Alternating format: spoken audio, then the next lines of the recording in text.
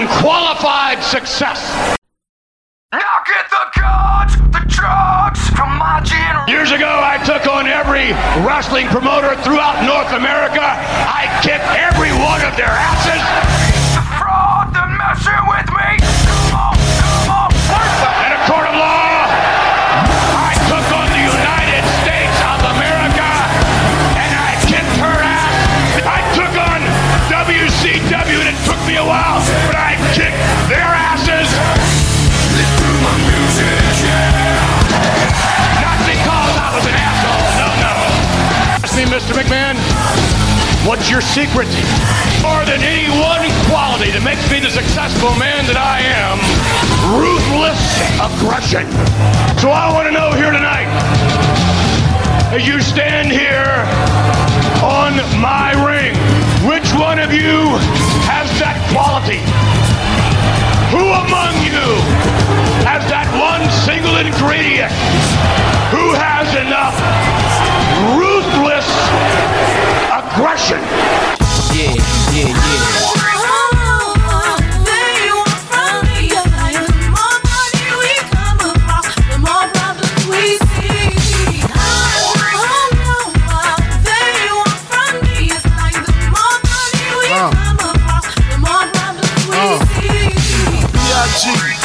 PPA, no info for the DEA, federal agents. North-South Connection, welcome back to the Ruthlessly Aggressive Podcast, episode 48, almost up to 50. I'll be covering 2 weeks of TV like I usually do when it's not a pay-per-view. Joining me on this one is my good pal. It's been quite a while since he's been on the pod, and I'm excited to have him back. He is Stone Cold Steve Riddle. What's going on, Steve? I'm doing great. It's glad to be back. It feels like so much has changed since the last time I was on. Yeah, we were talking before the pod, and the last time you were on, we were pre-Vengeance. We were coming off the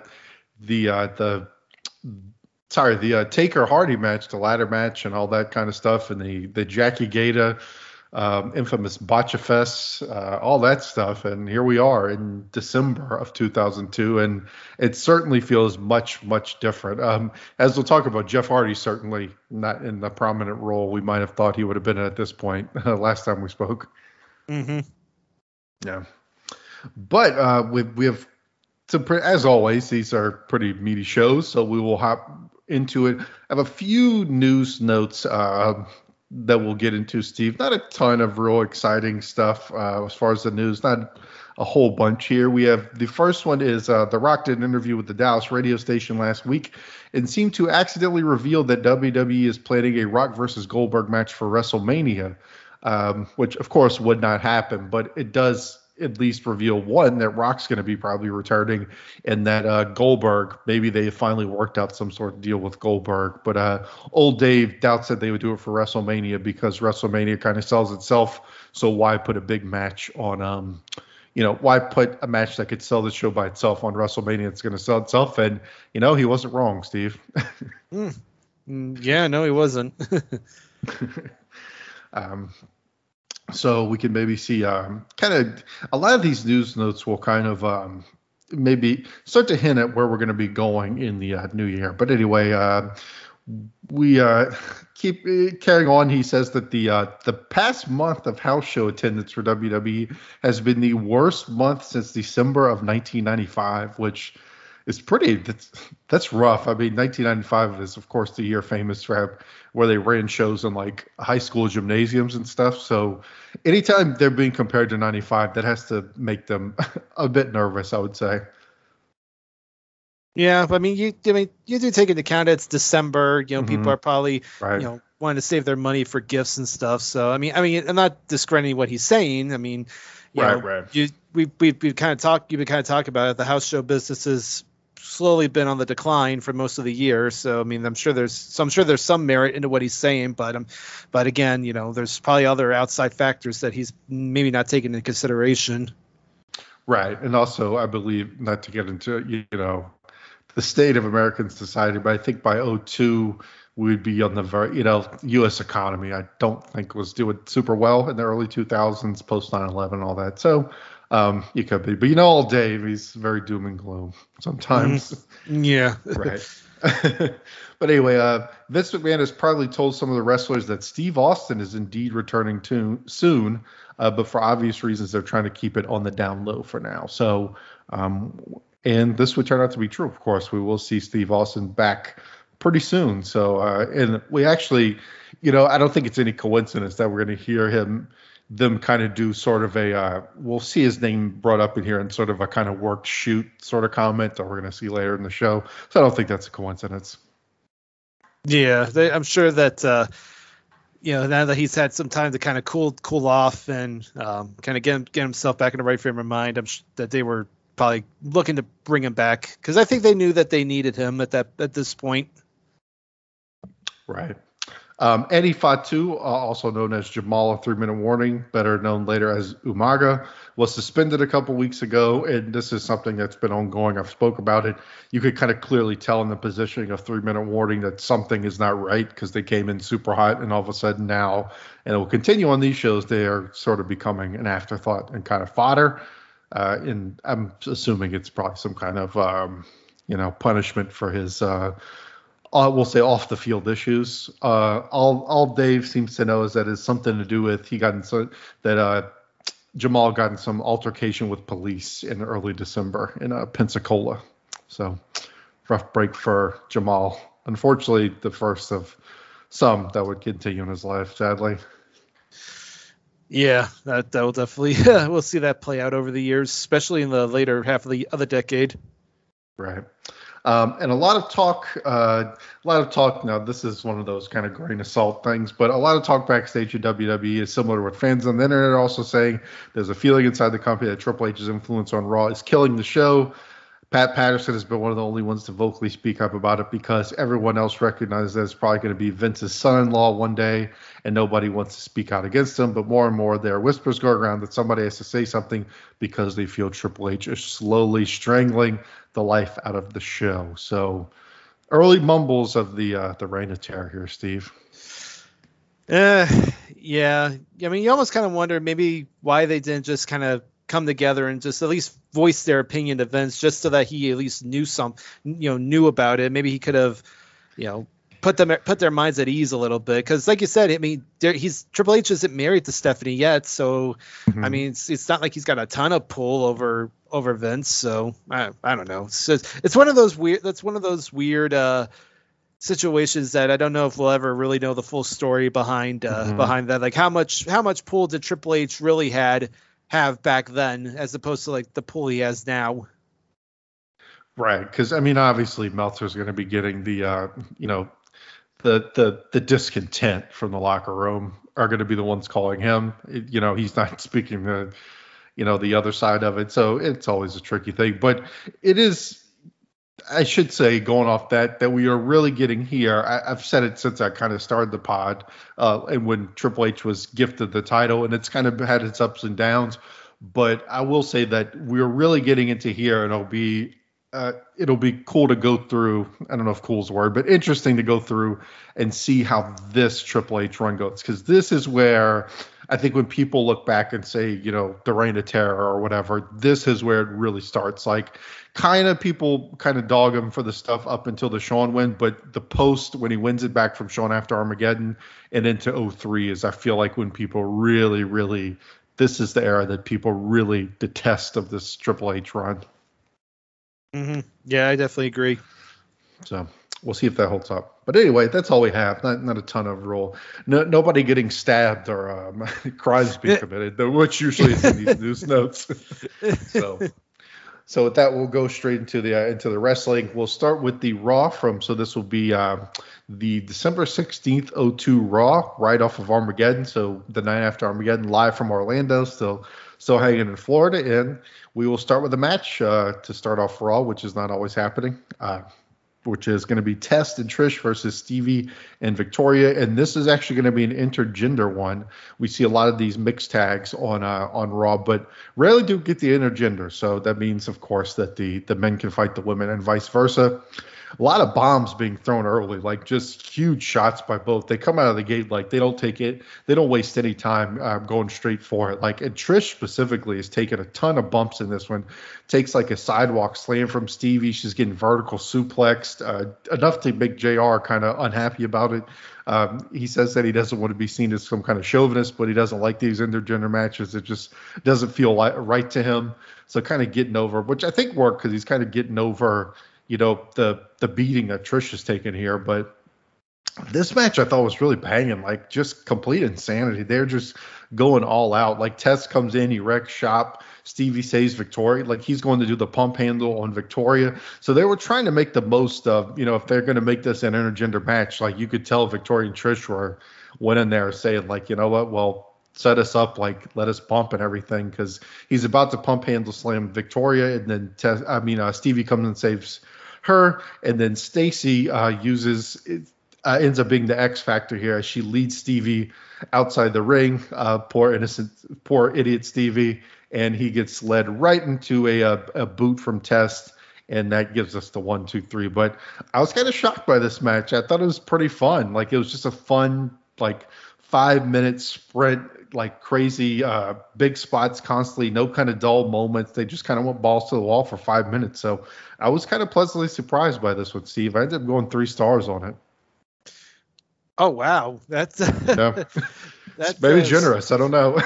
Well, I mean, you talking about it, actually, I bumped my grade up a bit. I bumped my grade up to it. I actually went 2 stars on it. Trish definitely took a real beating in this match from both Victoria and from Stevie. And I think that's, one of the reasons why they, did the intergenders, because, Stevie wants nothing to do with Test, but he'll gladly, lay the wood down on Trish. Mm-hmm. So, kind of right. putting over his character. And, Test looked really, really solid here. He's definitely, I think they definitely want to get him, probably heated it back up again for another push, hence putting Stacy with him, changing up his look and everything. And, that boot he gets Stevie with is really stiff. I mean, Stevie took it clear on the jaw. Just like you said, really good effort by the 4 of them, particularly by Trish and Victoria. And you mentioned how there haven't been many intergender matches to this point. I think it's because most of the mixed tags we've seen have had, at least one woman in there where they're not really that consistent wrestler, so that's why they kept to the mixed tag formula. Like the tag we talked about that when I was last on, the Bradshaw, Trish, and Nowinski, Jackie, like that would never be an intergender match, even though Nowinski seems like the kind of guy that would want to, character that would have no problem beating on Trish. You could never see Jackie doing that with somebody. So unlike Victoria, who would have no problem taking a beating from a guy if needed. So. Fun mixed tag, good little pop for Trish and Test, and clear that they want to keep the Trish Victoria feud going even after Armageddon. No, that's a good point too about the intergender, because it has sort of been a hallmark of this feud between Trish and Victoria is kind of up in the physicality, like up in the violence a bit between these two than, what you had seen. And I would say most women's feuds or matches up to this point in WWE. But yeah, that's a good point. It's like 2 women that they feel could go out there, and it kind of makes sense. Like, no one's going to have Jackie Gata in there taking a sidewalk slam from Test. Would probably not work out too well. But yeah, fun. I could be overrating it a bit, because I think sometimes on these Raws, just when they come out with just a fun, sort of exciting match with some with some energy, it kind of pops me, because it's so often you just sort of get it's a very slow start for Raw a lot of times. So maybe that's giving a little bonus points for me. But we'll roll on. All right, Eric is backstage. He wants to be on Triple H's side now that he's champ. Because we had seen before a little bit of tension between the two after after originally gifting him the title, Eric is he and Triple H have been at odds at certain points, but he wants to be back on the side. He tells Morley he wants this to be Triple H Appreciation Night. And Morley seems a little bit worried because he says he promised the main event spot to Scott Steiner, their new signee. So really going here, Steve, with the old sitcom inviting two dates on the same night sort of thing here. Yeah, and like you said, the glad handling from Bischoff to Triple H really starts here. We'll kind of see that throughout the next year or so. Bischoff basically almost being in Triple H's pocket, and yeah, it's just like you said, the ongoing kind of miscommunication with Bischoff and Morley, where it's like Bischoff does one thing while Morley does another, and they don't talk to each other about it. But you could definitely tell it's clear they're setting something up with Triple H and Steiner as a potential feud, with Steiner being Triple H's next challenger. Oh yeah, absolutely. You can, they're going straight into it, which is good. I mean, don't beat around the bush. That's what they want to do. So, but anyway, we'll stay backstage and we go to Goldie Claus, which is Goldust dressed up as Santa Claus. He says that Booker has been a good boy, and he asked him if he wants to touch his sack. And I know I always say this, but the development of their relationship is so great because, 3 months ago or whatever, if you would have said this to Booker, you'd have like a Booker freak out moment. But here he doesn't no sell it, but he's just like, all right, I know you're being weird. Like, what's the real deal? What's in the bag kind of thing. So I just love that he's like grown used to Goldust's like shenanigans and kind of just gives him like a little smile and doesn't get worked up anymore. But in the gift sack is their tag team titles. He gets serious and thanks Booker T for believing in him. Christian trolls them and says that next week they're going to get their rematch. So to get back at him, Goldust pulls out of the sack a gift for Christian, and he says because he's been a naughty boy, he gets a jar of ass cream. So a little callback to the ass cream here. But I like this was a fun, but you get the best of both worlds with Booker T and Goldust here. You get the silliness of what's in a sack, but then they have the nice little sentimental moment about them being champs. And I like them, so I was fine with it.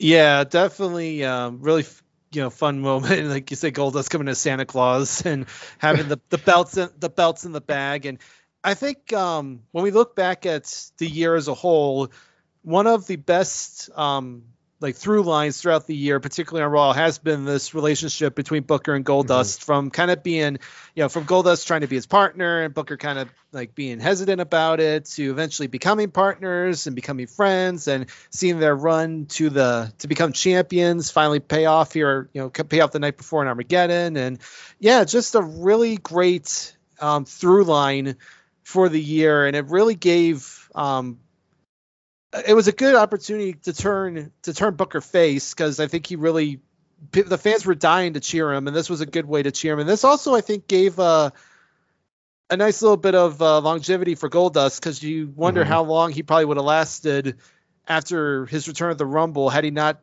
kind of had this partnership not come about. So I think it definitely worked well for both guys. And yeah, the freaking jar of ass cream that he gives Christian is like so huge, and Christian's like sells it great. And then of course, like he's saying like, oh, I'm not the one that uses this, it's Jericho that uses it. And then he like kind of holds it close to him as he walks away, implying he's going to use it. So like clasping his ass cream. Yeah. I do like the ridiculous like prop of just like a white jar with like plain black font that just says ass cream on it, no brand name or anything, like as if ass cream is the brand name. Yeah, it's a good point though, because there were the few instances on Raw, I feel like, of characters that have kind of like that you kind of gravitate towards. Like I think a lot of people on Raw, even a lot of them that are over, like Jeff Hardy has been kind of over at certain points early in the year, but he never had much of a character or anything. I just think they're a good example of, how to say this, a rare example of entertaining characters on Raw. Like you don't get a ton of that on Raw where the guys get a chance to. But yeah, they've been great. It's awesome. And they can go in the ring too. I think it's also kind of rejuvenated Goldust in ring too, because he's been killing it in the ring. But we will now go to a feud that I've not been super high on, and that is the continuing Tough Enough feud between Maven and Nowinski.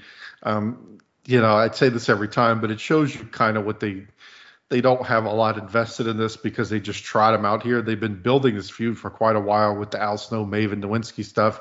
And it's just kind of thrown out here like a throwaway match on Raw. We get a Harvard sucks chant, a lot of basic arm drags and stuff. Nothing too noteworthy in the early going. The most entertaining thing in the early going is a heated argument between JR and King about whether Chris Nowinski is like an asshole or not. Like JR says that he's like a smug prick and that, not everybody from Harvard acts like him. And then King starts bringing up his personal life and says that's why he's a chip on the shoulder. You really get into it here. Like they're really going at it, King and JR on this night. But things heat up a little bit. They start throwing in some bigger moves and bigger shots. It gets a little sloppy when they go up to the top rope. Like it looked like Maven kept slipping. Like they were trying to set themselves up there for what's going to end up being the finish. But it just didn't seem like they could get it set too well. They end up going, Maven hits a sunset flip and Chris kind of rolls back onto him and picks up the 1, 2, 3 that way. So that whole finishing sequence is a little sloppy, but it was like a fine match, but it didn't really do anything too exciting. I ended up going 2 because I didn't think it wasn't like horrible. I didn't find myself extremely bored. I didn't think it was really bad, but I also didn't really have a whole lot that I was left with after the match. And it just leaves you with the feeling that they have no real idea what to do with either one of these guys. So it's going to be a gentleman's 2 for me, Steve. Yeah, I went 1.5 on it. This hasn't been too inspiring for these these guys that they had a lot of hopes for. It felt more like an exhibition match for both guys. They did work in some nice moves, and you could see like the flashes of potential for both of them. But yeah, that when they were on the top rope, they definitely. I don't know what they were trying to do, but it definitely felt like they were, having a hard time trying to get their footing up there. And having Nowinski win cheap, I thought was fine. But you do wonder what the plans are now for both guys, because it seems like after this feud, like neither guy feels like they have any direction going forward. So it'll be interesting to see how 2003 treats both of them. Right. It's like they could have had something there, but they don't really invest enough time or honestly creativity. Like you said, it's just uninspired is a good way to kind of describe this whole deal. It had very much like I don't want to be trying to force this comparison because there are tough enough guys, but like you said, exhibition kind of like tryout match, especially at the beginning part. I thought it heated up a bit at the end, but the beginning was very much like arm drags and, wrestling 101 type of stuff. So anyway, all right, we now head to, we stay in the ring, and HBK heads out to the ring for a promo coming off his loss of the titles in the 2 out of 3 falls, 3 stages of hell, whatever match at Armageddon.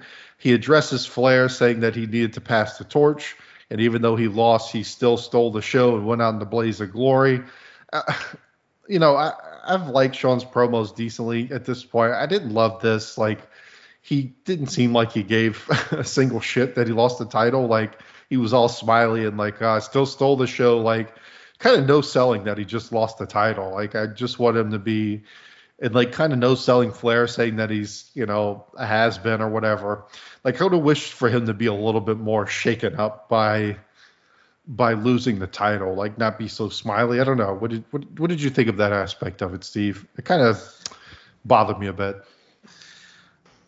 I didn't think about that. I know what he was trying to get the point across is like, everyone thought he was, right, that he was done, and that the summer, like what we've seen from him was only like, that it was clear his time was coming, but he wanted to prove that he was still the showstopper and everything. And it was weird because you figure since he lost the title, he would be the first one in line to get a rematch, but considering what we saw earlier, that they're clearly setting up something with Triple H and Steiner, it was clear that a rematch for Shawn was not going to happen. So it's like, what's he going to what's he gonna do? So I think that's why they can't have him come out and just say, oh, I may not be champion anymore, but I'm still the man, I'm still the showstopper, I'm not the has-been that Flair thought I was. And I think it was more just to kind of set up what was set up what was about to come next with the guy that comes out to interrupt him. Right, for sure. So as he's going on through all this and saying that he's, he proved that he's not washed up or anything, he wants to go 3 out of 5. And instead of getting Triple H to come out, he actually gets Chris Jericho. I love Jericho's opening line about shut your mouth, jerky boy, which at first I thought of it, like it took me a second to realize what he was going for, which I guess he was saying like instead of sexy boy, like he's a jerk, but all I could think of was like beef jerky. So at first I thought he was calling him like a beef jerky boy, but good Jericho line. He says he's better than him in every way, and he is the true sexy boy. King, I'll tell you, King and JR are going, are really needling each other. So King is it's like trolling JR about who as they're talking about this, he asked JR who he thinks is sexier, and JR doesn't want to say it. He's like, I don't think I'm the right person to ask. And like King's like, oh, so you think Jericho's sexy then? And like JR keeps like trying to distance himself from it. It's just kind of a funny little background. But anyway, Jericho then kind of tones it down and goes away from the silliness and says that last night was sad to watch. The old Shawn would have defied the odds and beaten Triple H despite everything that was against him with Flair, calls him a loser, and he's embarrassed because Shawn was the reason he became a wrestler, and he's not the showstopper anymore because the show is over. And instead of the Heartbreak Kid, he is the has-been kid. And for a smart mouth, Shawn hits him with the sweet chin music right after he calls him the has-been kid. But I thought this Jericho killed it here. I thought a great promo. Definitely seems like they're going to start aligning these two guys in a feud. I love the way he kind of mixed in his silly Jericho stuff with the jerky boy and the has-been kid, but also got real kind of serious for like, if I could be serious for a moment, he got serious for a moment and calling him a loser. And they are already starting to bring in this stuff about Shawn maybe being like somebody who inspired him, which is obviously there's some truth to that. As far as Jericho wanting to get into wrestling, these were the kind of guys he idolized. So he kind of nailed it on this promo. Like, Shawn was here or there with his, but I thought, like after Jericho came out and you realize that they're going to maybe align these two and Jericho starts bringing that stuff, I wasn't too worried about Shawn not being upset about the title anymore, but just a fantastic promo from Jericho, I thought. Oh yeah, this was great. You can definitely, that once it was kind of, word was going around backstage that Shawn was probably going to be sticking around for a little bit, longer than they expected. That Jericho was probably one of the first in line to say, "I want to feud with them," because we know that he's was heavily influenced by Shawn back when he was training to be a wrestler, and he brought, like you say, that here in the promo about how he idolized he said he was the most happy to see Shawn come back, and he was excited, and then turning around saying about how he was disappointed, saying like you said, Shawn's a loser, and like you said that he's no longer the Heartbreak Kid, has-been kid, and then Shawn giving him the sweet chin music, and just all around great stuff, and it's gonna definitely be really fun seeing this feud build to the point when we finally do get the match and actually get to see them in the ring together. Right. It really starts to get your wheels turned. I think, if you were watching it this time or going back through it, where you see that he's going to stick around and your brain starts turning like all the matchups that you never saw, like all the guys who are around now. Like we kind of got teased and disappointed with it, like with RVD, but you hear and you're like, man, a Jericho Shawn feud, like who would have thought you would ever get that? Like in 1998, who would have thought that would ever actually happen? And now this stuff is happening. It's kind of and I've said it before, but it kind of ends up being kind of the story of his second run is a lot of these sort of things, but it's real cool that it's actually starting to happen. So good stuff from Jericho. He came in clutch there. All right, but we'll continue on, and we're going to see Goldust versus Christian. So they're kind of because Goldust and Booker T won the titles, they're sort of splitting them into singles matches against the former champions who are looking to get their rematch. So Christian very frustrated, going full heel early on in this match, like slapping Goldust in the back of the head. But the action here is really crisp from two guys who could, are real good in ring. It's weird how the ref here, like Goldust sets him up for the Shattered Dreams. It's always like a roll of the dice if the ref is going to care about the Shattered Dreams. Like sometimes they just let him do it, and then other times if it fits what they're trying to do in the match, the ref will like railroad him and stop him. And that's what the ref does here. He blocks him, which allows Christian to take advantage, and he ends up rolling Goldust up for the 1-2-3 with a little bit of assistance by holding onto the ropes. And obviously they're using this to build to a rematch between the two tag teams. But, I gave this a good solid 2. Just a few minutes of crisp action until Christian kind of cheats to get the win here. But 2 guys that could go, just getting this some good action for a couple of minutes. Yeah, I agree. I went 1 3/4.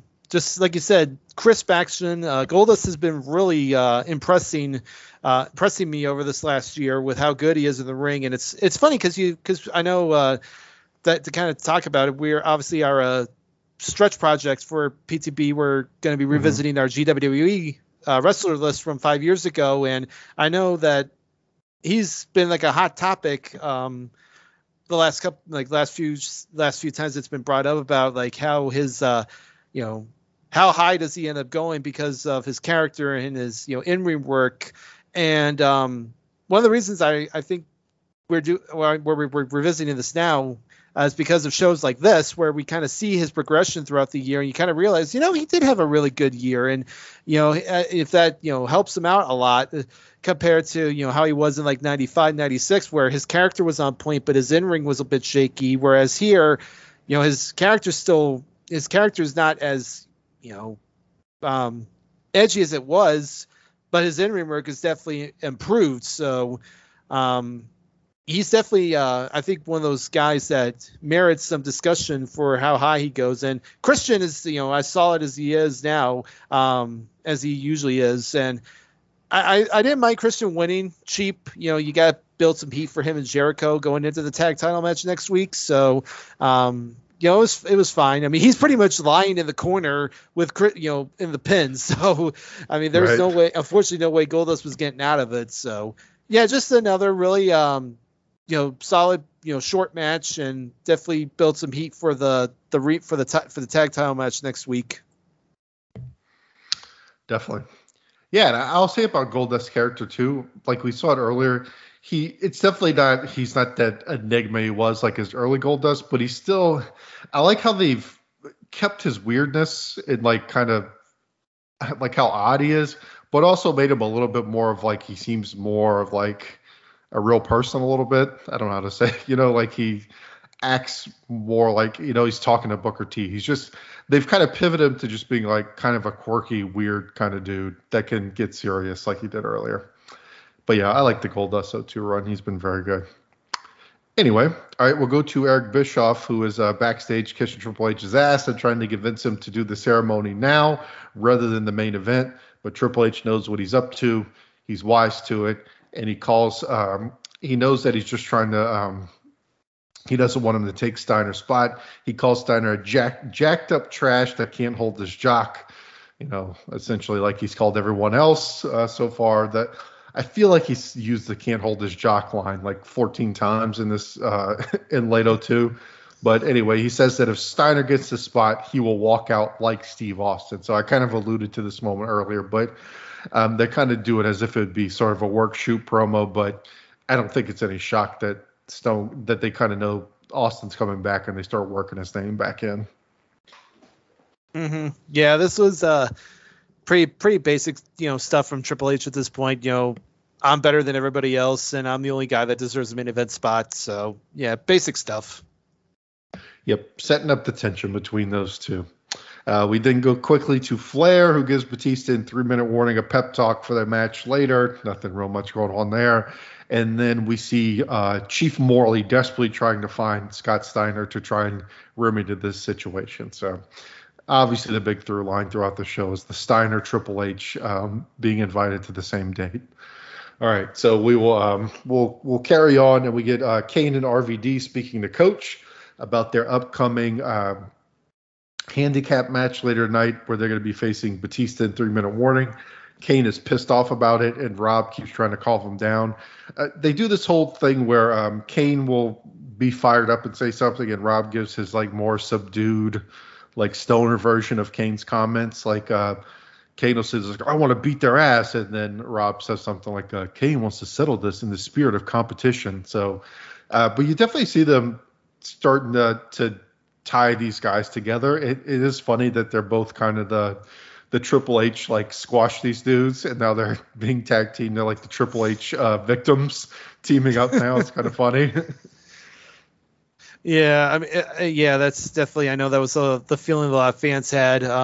I kind of view it more as this is the results of getting rid of the Intercontinental title back in October. Mm-hmm. It's like now these guys have nothing more better to do, so let's just throw them together in a tag team. So. I mean, it's a very interesting dynamic between the two of them, and we'll kind of see that grow over the months. But yeah, definitely kind of a little bit of awkwardness between the two of them at first. But but I think we'll see the chemistry between them actually kind of get better. Yeah, Kane is like the perfect guy, or like they always go back to that well of like put him with somebody that seems like a little bit of an odd couple, like him and RVD, him and X-Pac, like him and Daniel Bryan later down the road. Like it's definitely something that and to their credit, I mean, it usually does work pretty well. So I can see why they go back to it, but it definitely is something that a formula they tend to, they lean on a bit. But yeah, it is a cool dynamic with Rob kind of being the athletic guy and Kane the powerhouse, and their personalities. Kane is like fire and brimstone, and Rob is this mellow stoner dude. I can get behind it. Maybe like a Booker T and Goldust, like another version of that sort of odd couple tag team. But like they mentioned, they're going to be in a handicap match against Batista in 3-minute warning.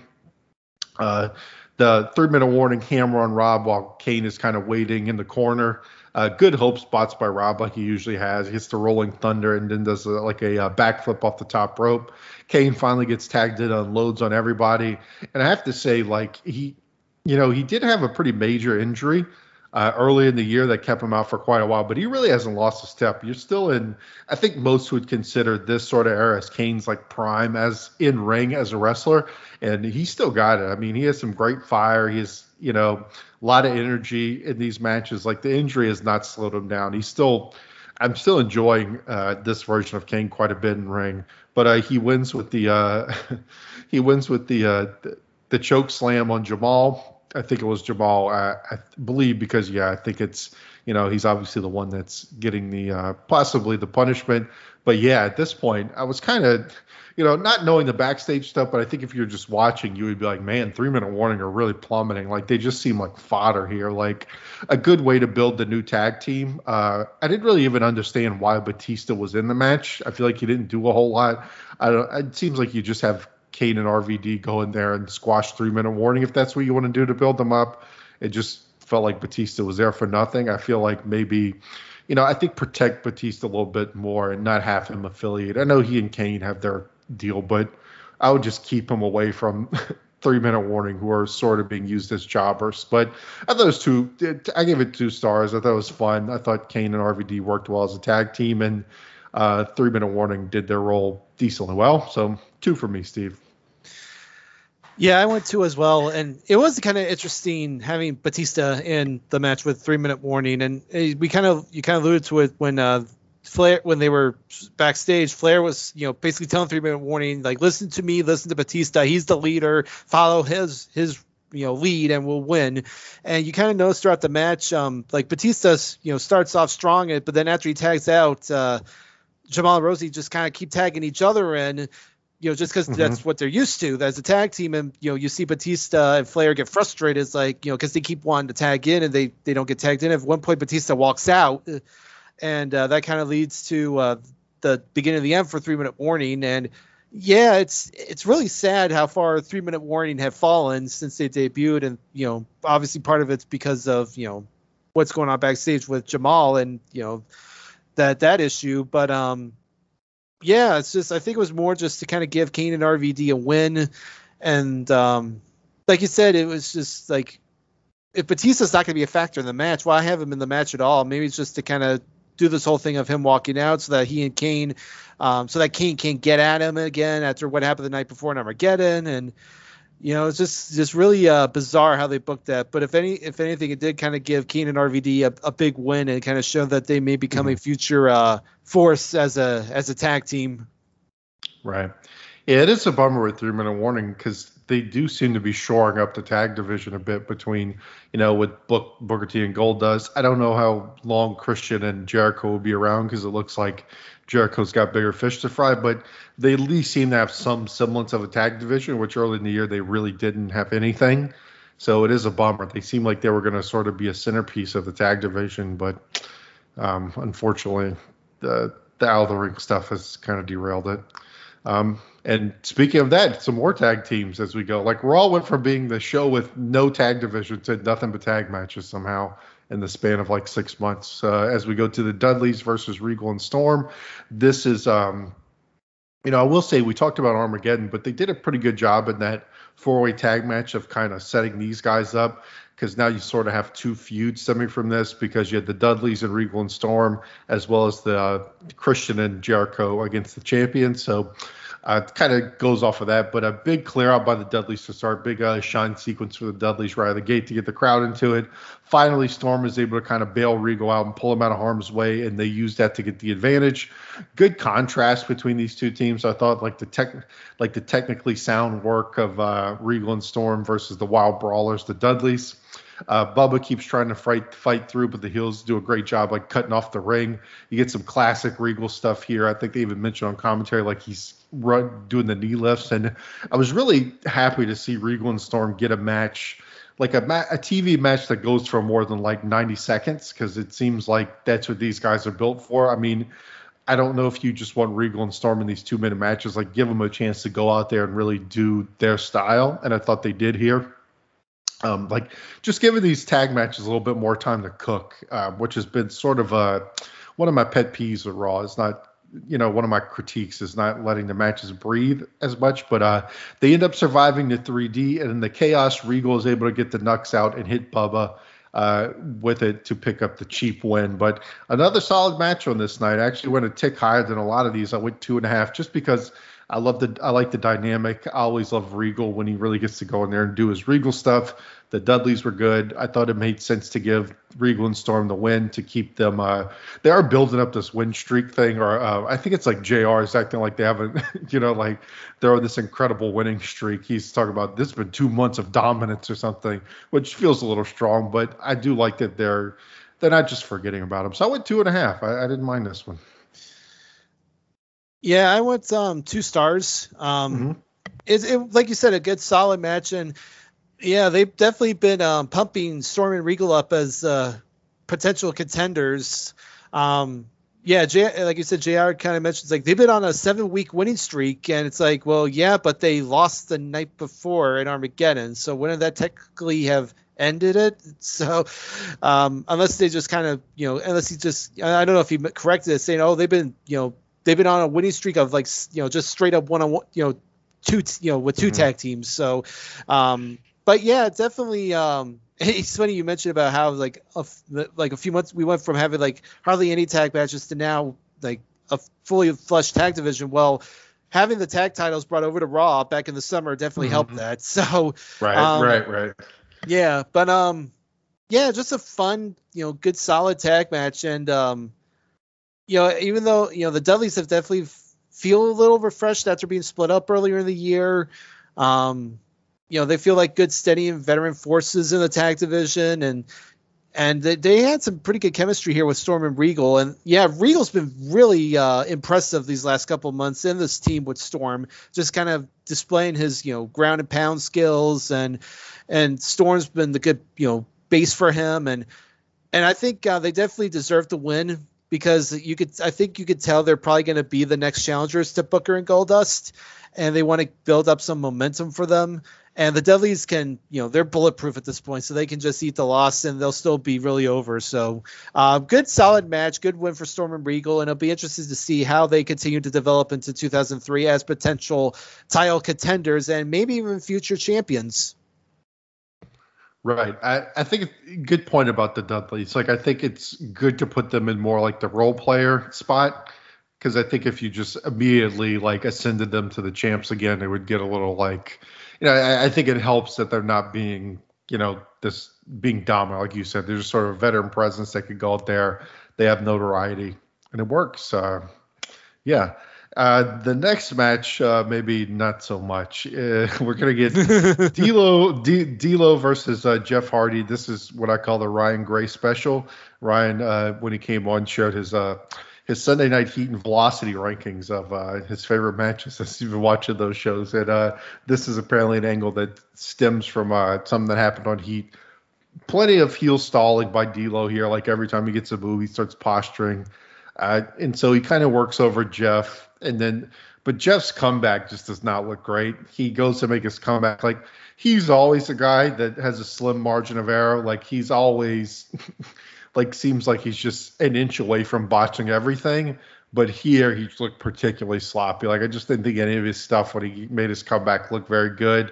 He wins with the Swanton, but the ref doesn't see the foot on the rope by D'Lo, and so it makes it seem as this feud will continue. Just not a lot of excitement here. There was nothing really happening with D'Lo, and then Jeff's comeback was it was sloppy even by Jeff Hardy standards. And I'm not a Jeff Hardy hater or anything, but yeah, I would have starred on this, Steve. Not great.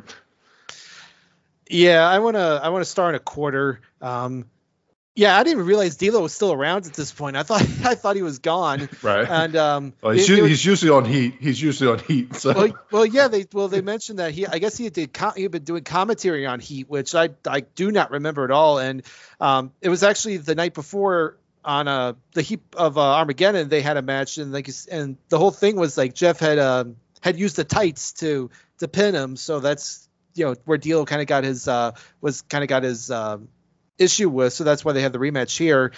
And yeah, you could definitely tell that again, we mentioned earlier how losing the Intercontinental title hurt guys like Kane and RVD, and Jeff's another guy where he just feels real aimless at this point, and all that momentum he had back in July when he nearly took the Undisputed title from the Undertaker is completely gone, and he's just a man with no direction. And obviously his issues backstage are not helping his cause, and it's starting to really show here as he's getting a lot more sloppy and just not good where he is. And I don't it's funny, it's like we don't see D'Lo for so long, and now all of a sudden they're like doing this whole angle. It's like the Jeff's steals the win the night before with using the tights, and now he wins again, but the ref misses D'Lo getting his foot on the rope, and it's just really weird. Like he's so D'Lo's been in such obscurity. Now all of a sudden he's getting this little mini push again on Raw, and he probably I'm sure he doesn't stick around, because I think on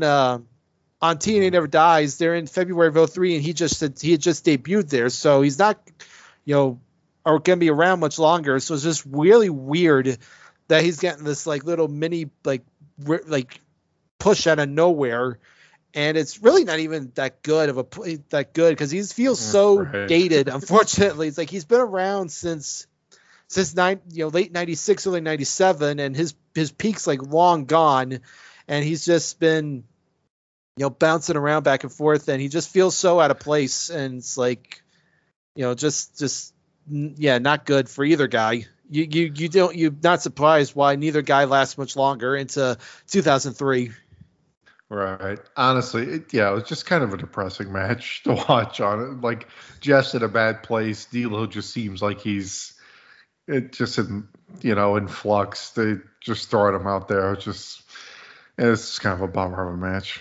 So, all right. So we head to Flair. He tries to tell Steiner that this is going to be Triple H's night. I love Scott Steiner here doing the resistance bands while Flair's talking to him, just completely no-selling everything he says, just working on his arms. And he finally gets pushed over there when Flair says that he's half the man, and so he throws Flair up against the wall and kind of threatens him. Any thoughts on this? Just continuing the tension here. Yeah, kind of funny that at the tail end of WCW, Steiner and Flair were allies in that what was that group, like the Magnificent Seven or whatever, and now all of a sudden Flair's trying to tell Steiner that, you know, he's not the man that Triple H is. And yes, you thought, the look on Flair's face when Steiner pushes him up against the door, he's like scared to death, scared shitless. And he like just like slowly backs his way out the door. Yeah, just good stuff here, and just continuing the potential, what's going to be the inevitable showdown with Triple H and Steiner. Right. All right, we then head to Stacy, who tells Tess he is going to be the new spokesman for Bodman, which brought me back. I kind of forgot about Bodman, that it was a thing. But quickly, Axe would just completely destroy Bodman. Axe became like the men's body spray of the 2000s. So Bodman would never really ascend in the rankings. But anyway, she tells him it will smell good on his testicles, and then we see that Raven is lurking behind a truck. Raven, of course, was fired or something a few months ago or whatever. So maybe he's going to come back to get revenge on Test or something. That just seemed really, it just seemed random. Like, well, first the interaction with Tess and Stacy, where like she sprays his abs, and he's like, oh, it smells good on my abs. Well, it smells even better on my testicles. I mean, he's like just so awkward. And then just like Raven, another guy who was like relegated to Heat and was kind of doing his own thing, and now just kind of like popping up out of nowhere. And another guy that's not around much longer, kind of just showing up again out of nowhere. It's just really weird. These guys who have spent most of 02 either on Heat or not doing anything, and now is like the year's ending and 03's about to start, now showing up out of nowhere. Especially, like, obviously we know what's going to happen with them. They're not even going to last much long into 2003, so it's just really, really weird. Just like that transitional period of the end of the year into the new year that we usually get, but like they're doing it with like the weirdest guys. Sunday Night Heat is like the forbidden door to TNA. Like it's like the TNA portal. Once you go to Heat, pretty soon you're gonna be on TNA in this era. Anyway, right. And then before we get to Jericho's match, he vents about Shawn just to kind of keep that fresh in our minds before he hits the ring to face Booker T. So this will be part 2 of the singles matches between the two tag teams. Similar to the match before, I think, like lots of Jericho playing the heel. Cool counter as Booker T jumps into the cradle in the walls. I thought that was a really awesome spot. Jericho gets his own counter and rolls him up. Really hard hitting stuff from both guys here. Jericho gets his foot on the rope from the bookend to save himself.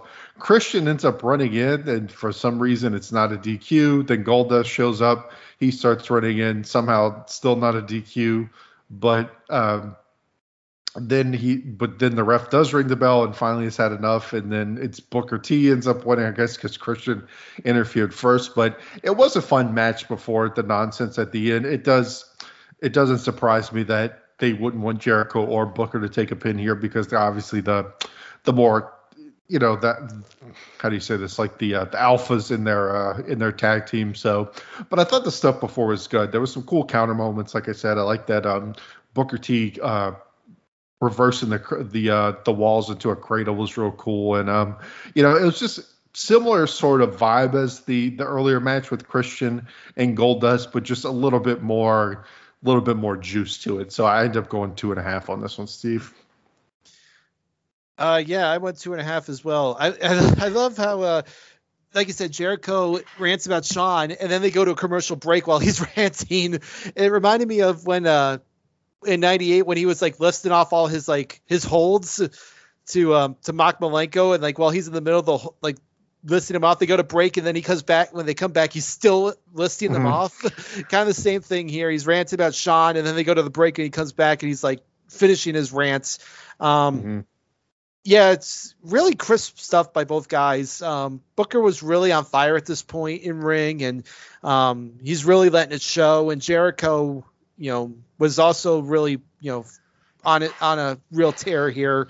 The ending was a bit confusing. I think they meant to call for the bell after Christian immediately got involved, but I guess the ref missed it.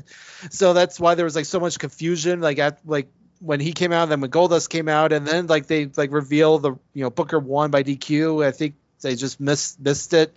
But really good stuff. Again, like you said, don't want either guy to really take a pin. because they're like like you said, the two alphas of the team, and just really just a good match here to put more heat on the title match next week, and hopefully the tag title match next week ends up being a really good match, and it'll be interesting to see if they decide to keep running with Booker and Goldust or if they give it back to Jericho and Christian, which on the surface doesn't seem likely, since they, like you said, they definitely they have plans for Jericho to move forward with this feud with Shawn, but at this point you never know. Right. Yeah, I like that they they've invested a good deal of time on this show into building that rematch for the tag titles, which is good. Like a lot of stuff as we're getting towards the end of this, I do feel like this Raw feels like it's moving with a little more purpose than I've seen some of the Raws in the past month or so, which is good. But all right, so we were gearing up for our main event ceremony segment. Morley apologized to Big Papa Pump backstage, asked him if he could hold off until next week, gives him the contract. And I should mention he's got the chainmail on. So we have the Scott Steiner chainmail on. Just want to put that on the record. Surprisingly, Scott Steiner says it's not going to be a problem. And it says that it will be a moment that Triple H won't forget. So I really doubt that he's just going to let Triple H have the moment. I don't know about you, Steve. Yeah, he's luring right. Definitely luring Morley into that false sense of security. So Steiner's gonna do something. Of course. All right, so we head to the ring for our ceremony. Eric Bischoff brings a man, quote, who had done more for the business than anyone. So they really love pushing this whole Triple H is the business and everything. We get a very cheesy, like butt rock Triple H montage of all these various Triple H moments. Then he gets on the mic, Triple H does, and starts gloating. I've beaten everyone, all of the greats.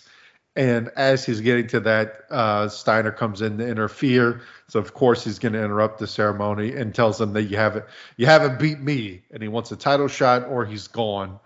Triple H then of course takes a dig at WCW over here, and I don't know if I feel like they did this intentionally to be like ironic, but it is funny that Triple H tells him to this is not like where you came from. You have to earn your shot, which is funny because he was given the belt. So I think they're doing a good job of kind of playing into all this Triple H heel stuff. Big Papa Pump says he didn't come to start from the bottom and that Triple H is scared of him. He says if he's a game with no balls. So I guess that would make him hockey, I guess, would be a game with no balls. Triple H says fine, but he's in an ocean now. So really hammering home like, all that WCW were big fish in a small pond, et cetera, et cetera. And Eric Bischoff officially sets the match up for the Rumble between these two. Steiner says he's the man and then calls Triple H a little bitch and says that he can have a free shot. And instead of hitting him, Triple H leaves. And then, of course, Scott Steiner ends it with his patented line of, where's all my freaks at? Holla if you hear me, et cetera, et cetera. And that's how we close the show, Steve. So what did you think of this this heavily hyped final segment here? I thought it was pretty good. Yeah, all the glad handling for Triple H in the beginning, with Bischoff giving the big introduction and then doing that video. Triple H, it's like, I should be humble, but it's hard to be humble when you're me. And like you said, he said, listing off all the guys he's beaten, and then, like I said, as we expected, Steiner comes out, says, you may have beaten all those guys, but you haven't beat me. And, saying like, he's only going to come if he gets a title shot. And, like you said, Triple H is getting all the digs in WCW, and which is funny considering that, Steiner really, if you watch his progression in WCW, kind of worked his way up to becoming the man right. in that promotion. And, and Steiner kind of is like steadfast things like, I'm the man. I'm not starting from the bottom. I either get my shot or I'm gone. And then Triple H kind of acquiesces finally and says, you can give him a shot. And then Bischoff makes it for the Rumble. And Steiner says, let's do it tonight. And says, and like you said, offering Triple H to give him the first shot. And they have the stare down. And then eventually Triple H kind of backs away and, kind of implying that, he wants to do it on his terms. And like you said, Steiner kind of does his little his phrases at the end. And Steiner definitely felt very focused in this promo. He wasn't rambling a lot like he tends to do with some of his promos. It just really kind of gave you it definitely felt like a big dream match, because if you look at the tail end of WCW in 2000 into 2001, Steiner was like really hot, and he was definitely a guy that a lot of people thought was, kind of one of the highlights of the company. And, there were all, hence why when when it was announced he was coming in, everyone was really excited, and, you figure he was going to be on Raw and he was going to be a big player, and, match with him and Triple H for the world title definitely felt like a big time deal. And it was a big match for the Rumble, because you figured maybe they would, thought maybe they would build it to Mania, but the fact that they were going to put it out the Rumble definitely made it feel like they wanted to get it done early. So yeah, it will be interesting to see the progression of this feud in the weeks to come, and to see how the match at the Rumble ends up, going. But at the time, there was definitely some pretty big hype for the match, and I think a lot of people were excited to see, how these two would produce in the ring. Mm-hmm. Yeah, I like them. I like that there's no physicality. They didn't come right out of the gate with some beatdown or something. I like that they kept them away.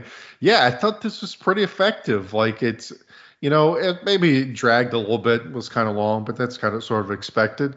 But yeah, I don't feel like Steiner looks out of his league here, even though that's all Triple H's promo is about. I think it works okay because he's saying all that, but like, it doesn't come off like you feel like Triple H is right and like trying to bury the guy, because I feel like Steiner can kind of hold his own, because he's super over. Like we talked about it when me and JT did Survivor Series, but the pop is huge. Like he's over right when he debuts.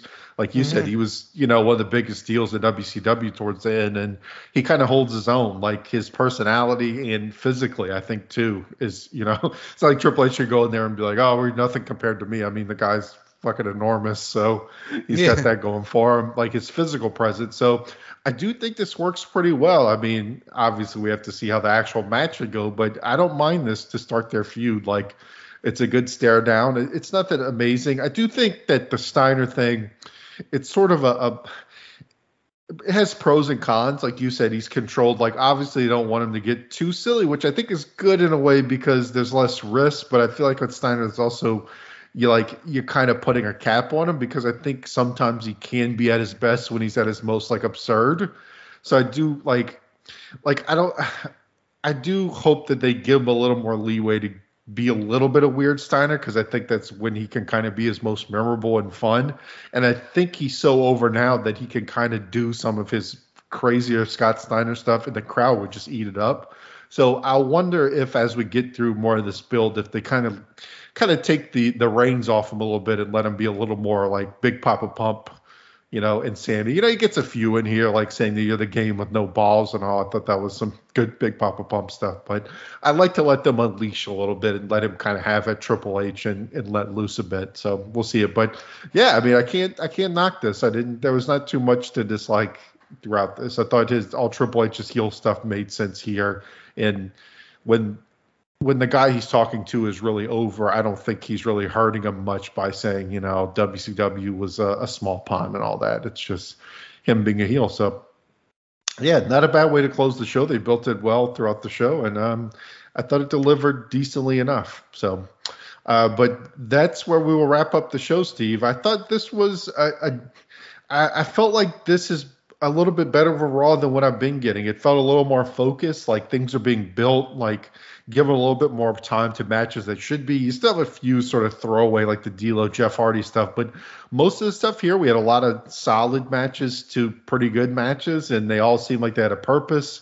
It felt like the show flowed a little bit better. You had two cool promo segments with the Triple H Steiner stuff, and the Jericho HBK stuff was really good. So I'm actually going to go, even though we didn't get really any great matches or anything like that, I'm still going to go 6 out of 10. I feel like this is a pretty clear step up from what I've been getting on Raw recently. So a pretty good show.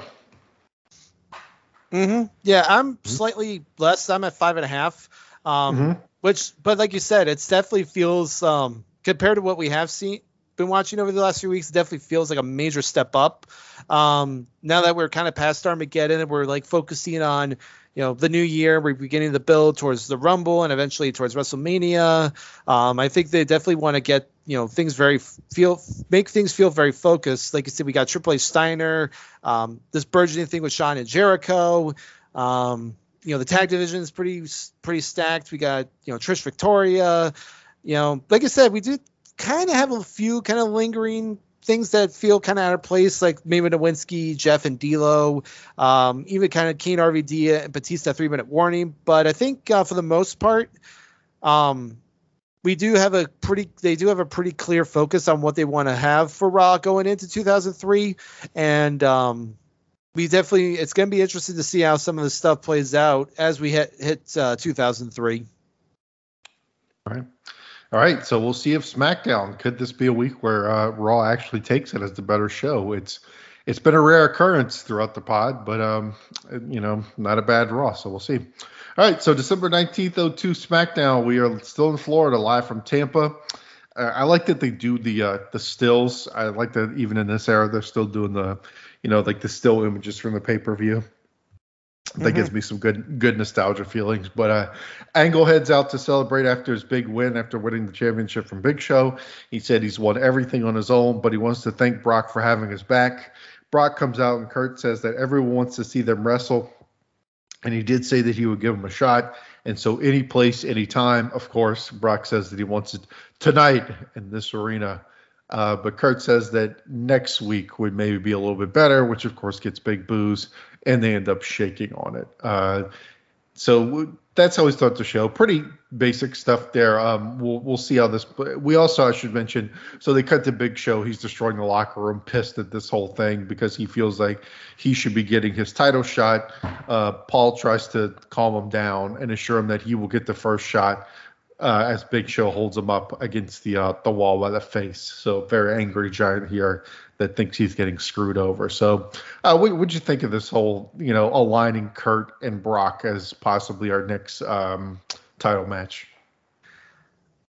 I thought it was a good promo. You kind of figure that that Kurt Brock was definitely a match that everybody wanted to see, and it's kind of funny. We kind of see, we've been seeing these few weeks about Kurt, kind of asking Brock to help him against Big Show, and we saw it, heavily at Armageddon, and eventually Brock did help him, and Kurt benefited by winning the title, and now Brock's like, I hope to win. I want my title shot, and Angle kind of, I don't want to say leads him on, but it's like, I want to see that match like everyone else does, but I've already got a match planned tonight with Benoit, and so let's do it next week. And kind of, Brock obviously is very disappointed, and it's kind of an interesting through line that we'll see throughout the night. Obviously, we'll see it pay off, later in the show, but definitely kind of, you almost feel like Angle has a little ulterior motive that he's like he's not being completely thoroughly forthcoming with Brock. But Brock's, is kind of, and Brock's leery about it, but he still, kind of trusts him because he wants, just wants to get his title shot. And that thing with Big Show and Paul was also pretty good. It's like Paul says, he has a contingency plan and everything's going to work out in the end. So, it's a definitely very interesting through line throughout the night that gets paid off really well, I think, as we'll see. Yeah, it's definitely, it was like you could tell they were saving something for later. Like there was more to this. This was just going to be like the sowing the seeds of what's to come a little later. So, which is good. Both shows we saw in Raw, they did a good job with that. Maybe we'll get the same on SmackDown. All right, but we will head to our first match tonight, which is going to be Billy Kidman versus Eddie Guerrero. This is just, Eddie is just awesome. As always, he moves so well. Everything he does is so fluid. I like Kidman throughout this because Eddie kind of has the advantage early on. And Kidman just gets enough every time to stay alive. Like every time you think Eddie has him, he pulls out some move to slow Eddie down a bit and kind of keep himself in the match. He goes up to do the shooting star. Chavo pulls him down, and that allows Eddie to kind of take advantage and win the match. And A very quick but also really entertaining match between two guys. It's an interesting matchup, not one you always think about, I think. But two guys I think that really work well together. I didn't go super high on them because they just didn't have a whole lot of time to put too much together, but I enjoy what I saw. And it was a little surprising that Kidman lost here, given that he is the Cruiserweight champ. But Eddie is kind of in that, like you said, the void left by the IC title. Eddie's clearly like an IC title at least level contender. So I don't think it hurts Kidman a whole lot. And you also have the interference from Chavo. But a good old solid 2 for me. A lot of 2s in these shows for me, Steve. I went 2 1/4. I actually really liked it. It's funny because you said like Kidman's, he's the Cruiserweight champion, but he's kind of aimless at this point as champion. I mean, it seems like they're building this feud with him and Chavo. So Chavo has like Eddie kind of go in to soften Kidman up for him. And yeah, it's like, this is a pair you didn't see a lot of. They fought a few times at WCW, but seeing it again here, both guys, older. Eddie's a lot more, obviously, I think better now than he was in '98. And they just went out and had a really fun sprint. And you kind of forget. It's kind of funny how you don't think of Kidman as this really great work rate guy, but he can really go. And if he wasn't kind of pigeonholed into the Cruiserweight division, I think he's a guy that really could have maybe stepped up and been a solid mid card guy. I mean, he's definitely got. I mean, he's bigger than a typical Cruiserweight, so I think he could have maybe pulled it off. But like you said, Eddie's just been on fire at this point, and he's a guy that when we talk about GWWE is one I think has potential to be a really high ranking guy when you look at his overall his overall status in the WWE, especially during this time when he and Chavo were really on fire as a tag team. And I mean, I get like I said, they build this thing with Kidman and Chavo, so Chavo screws them in the end and gives Eddie the win. So not that big of a loss for Kidman because he got screwed, but definitely a really solid match. Yeah, I agree for sure. Kidman's a guy, you wonder if he came around about 10 years later, like if his prime run was about 10 years later, how maybe it'd be different. He just strikes me as a guy that would really, he would be sort of like your not an indie guy, but if he was in that next generation, I wonder what his, how he would be viewed if it was more with those guys and the style that would become more popular. But anyway, it's a topic for a different day. But anyway, all right. So Matt Hardy's backstage. He tells Stephanie he was mauled by the Matt followers. The short version would be the MFers, and that's why he has a black eye. But he insists that he's still able to compete with the black eye because he is that tough. So just really an excuse to him to throw MFers in there. That his followers are called the MFers. Yeah, he's we'll get to it later, but he's definitely been he's kind of the opposite of Jeff, whereas Jeff feels very aimless and directionless. Matt's been really cooking with this Manitou gimmick, and it's kind of funny because everyone thought when the Hardys split up that Jeff would be the big star and Matt would get left behind, and instead it's kind of the opposite effect going. So good for Matt. Right, like Jeff's the one with all the charisma and stuff, right? Like that was sort of the, maybe the perception. So. All right, so Cena comes out. He's doing his rap thing. He says some very offensive things about the Tampa Bay Buccaneers, including a homophobic slur that he hurls at them that would definitely not fly today. But it is funny that he would be burying the Tampa Bay Buccaneers since they would win the Super Bowl. I think like a month from this, they would win the Super Bowl. Like we're in December, the playoffs are about to start. They would win the Super Bowl in early '03. So reverse mush there by Cena. Maybe we can credit him with the Tampa Bay winning the Super Bowl. But he's going to be facing Chuck Palumbo, who has not been doing a whole lot lately. They push on commentary some salacious footage. So we're going to get even more salacious footage about Dawn and Tori. Palumbo has a hot start, but Cena, with the help of B2 interfering in the which I should mention, Cena has the jorts. I haven't been tracking. I know he's been wearing them, but he is wearing the jorts as his in-ring attire. So we fully have the jorts. So he's really becoming the Cena that we would know and love. Palumbo gets a crossbody, but Cena rolls him and does the old rolling over on the crossbody. Uses the tights, of course, because he's a heel, and he picks up the win.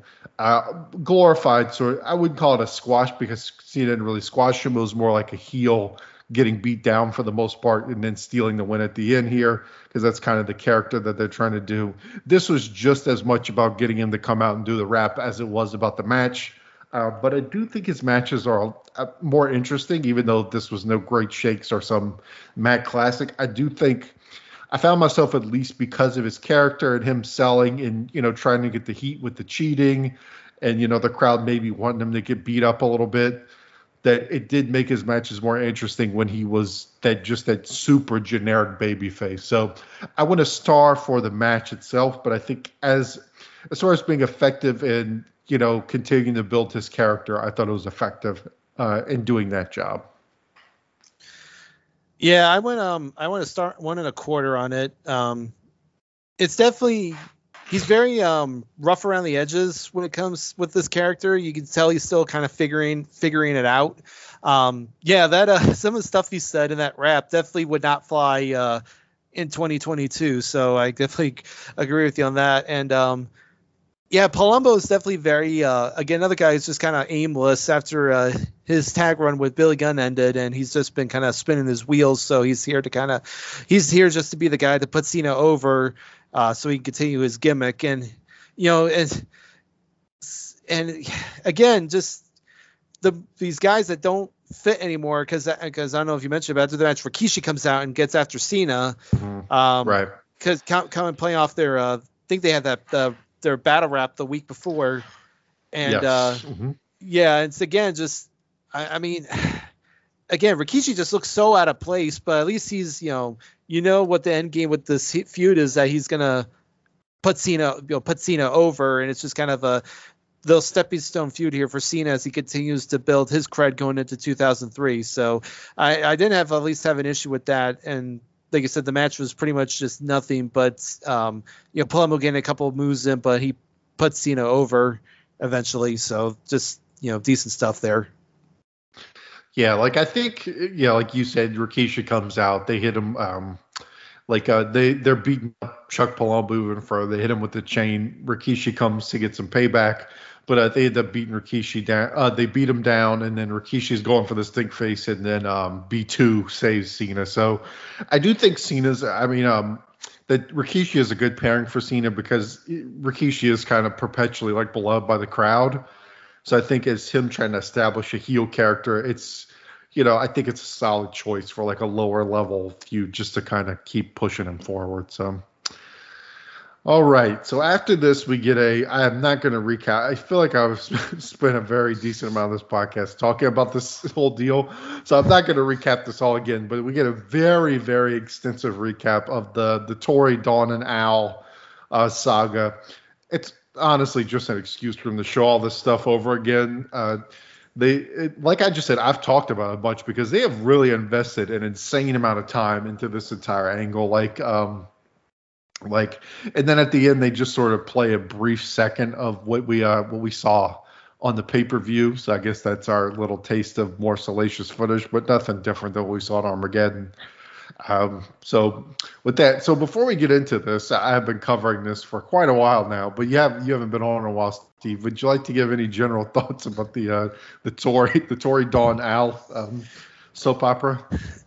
All I can say is that because I actually, before I watched the two shows, I watched Armageddon just to kind of get a feel for kind of just watch that show again before going to these. And holy shit, that hotel footage was quite something. And Al is just such he's so bad. It's just so right. So bad. And I like the whole because when you got Cole and Taz just ripping him to shreds for how bad he is, what kind of how bad he really is. And like you said, they just kind of recap everything that's gone on, and then we get Tori doing an interview where she kind of says that in a way, kind of saying she's done with it now. She's done with everything. It's if he right. if that's what he wants, she's not, that's, he's got to deal with it. And then, Al and Dawn come out, and Dawn kind of continues her nagging, tearing at Tori, and then saying that their wedding's going to be in 2 weeks. And that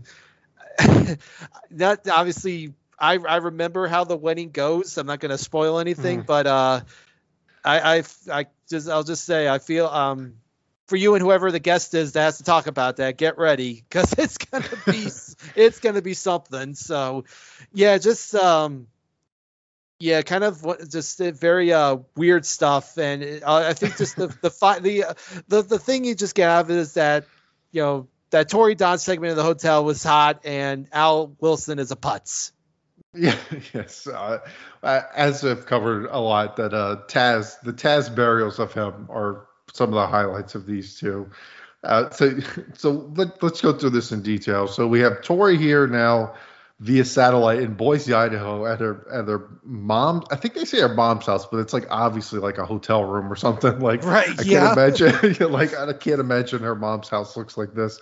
She says that she's not humiliated; she is proud, because it proves that I love my father so much that I would do anything. So that's an interesting viewpoint of this story, that having a lesbian tryst in a hotel room is what you would do for your father. But anyway, she's ashamed, but she is ashamed of her father.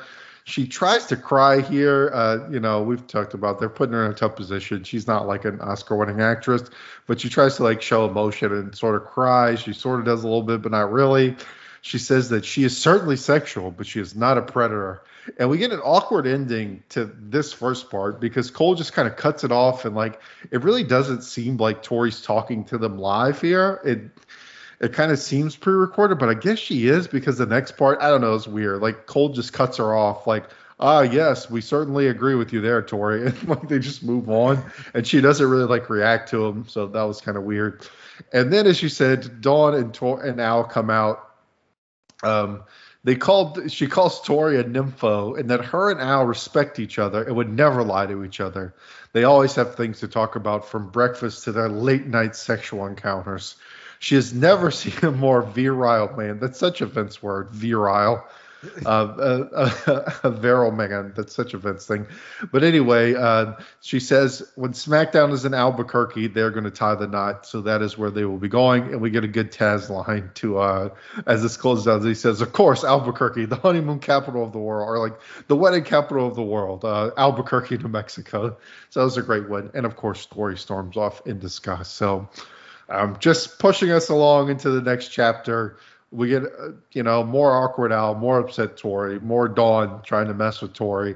And we see that we will now be heading to the wedding. So the story goes on, days of our lives. What more can you say? Like sand through the hourglass. Right. Of course. All right. So we'll find out what happens in Albuquerque, but we'll now head to the ring for, Brock, which this is going to be his in-ring return after this little hiatus. He's obviously been around, but he hasn't really had a match in quite a while since his injury and dropping the belt to Big Show and everything. But we believe he's going to be facing Matt Hardy. Matt comes out, does the full Matt 1.0 entrance, which our Matt facts are that he has wrestled in 44 states. But Matt reveals to us that he got something in his eye, so his what do you call that? His MFer.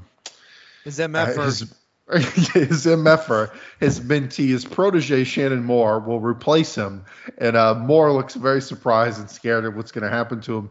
So he goes in, and this is just a ridiculous beating, particularly the.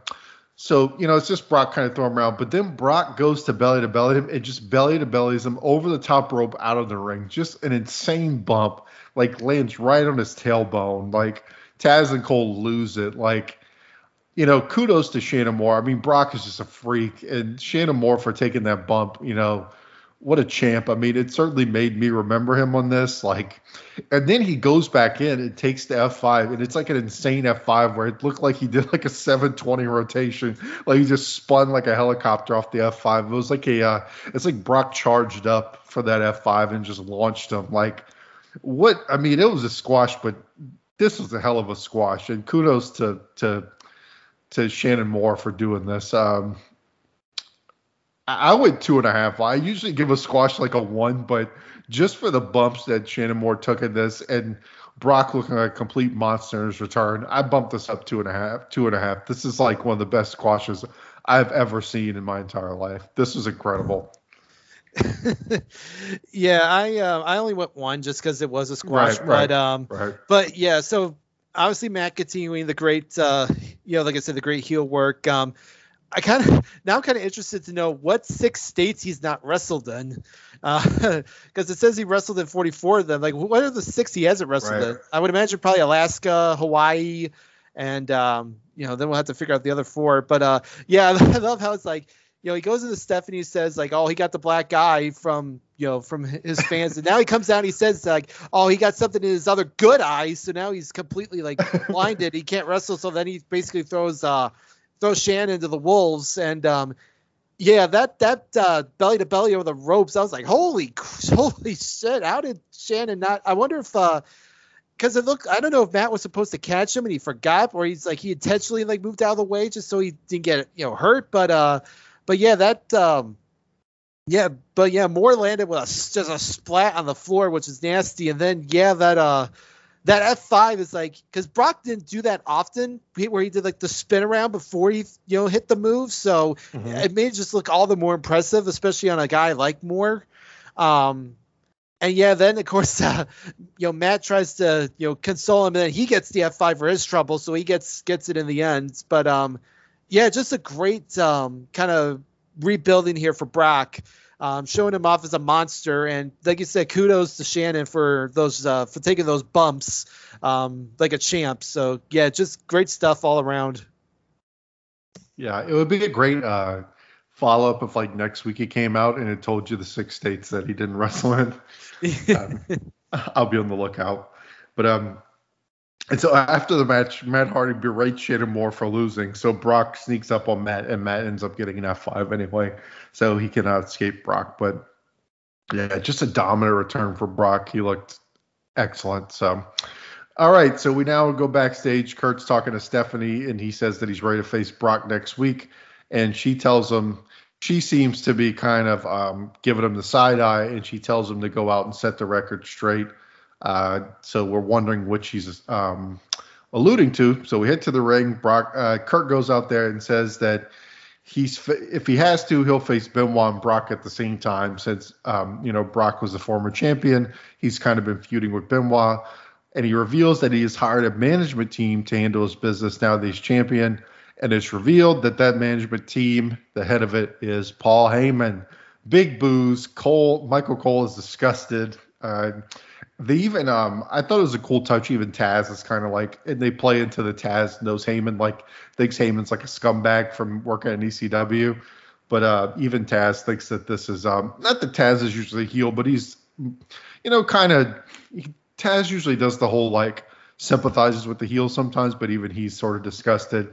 This is all very complicated though. Like, you're better off almost not even trying to think how all this worked. Like, he got Brock suspended so that Brock can get reinstated and then cost Big Show the match so he can get it off of Big Show and then give it to Kurt, and then he can make sure Brock doesn't get a title shot. It's all real convoluted, but I kind of just hand wave it because it doesn't matter, because now it's going to probably set up Kurt and Brock, which if that's what we're getting to, whatever, that's fine with me. If we're going to, let Big Show be like second wheel, second banana, and let Kurt elevate and be feuding with Brock, then whatever kind of convoluted bullshit they have to do to justify it, I really don't even care. I don't know how you feel, Steve.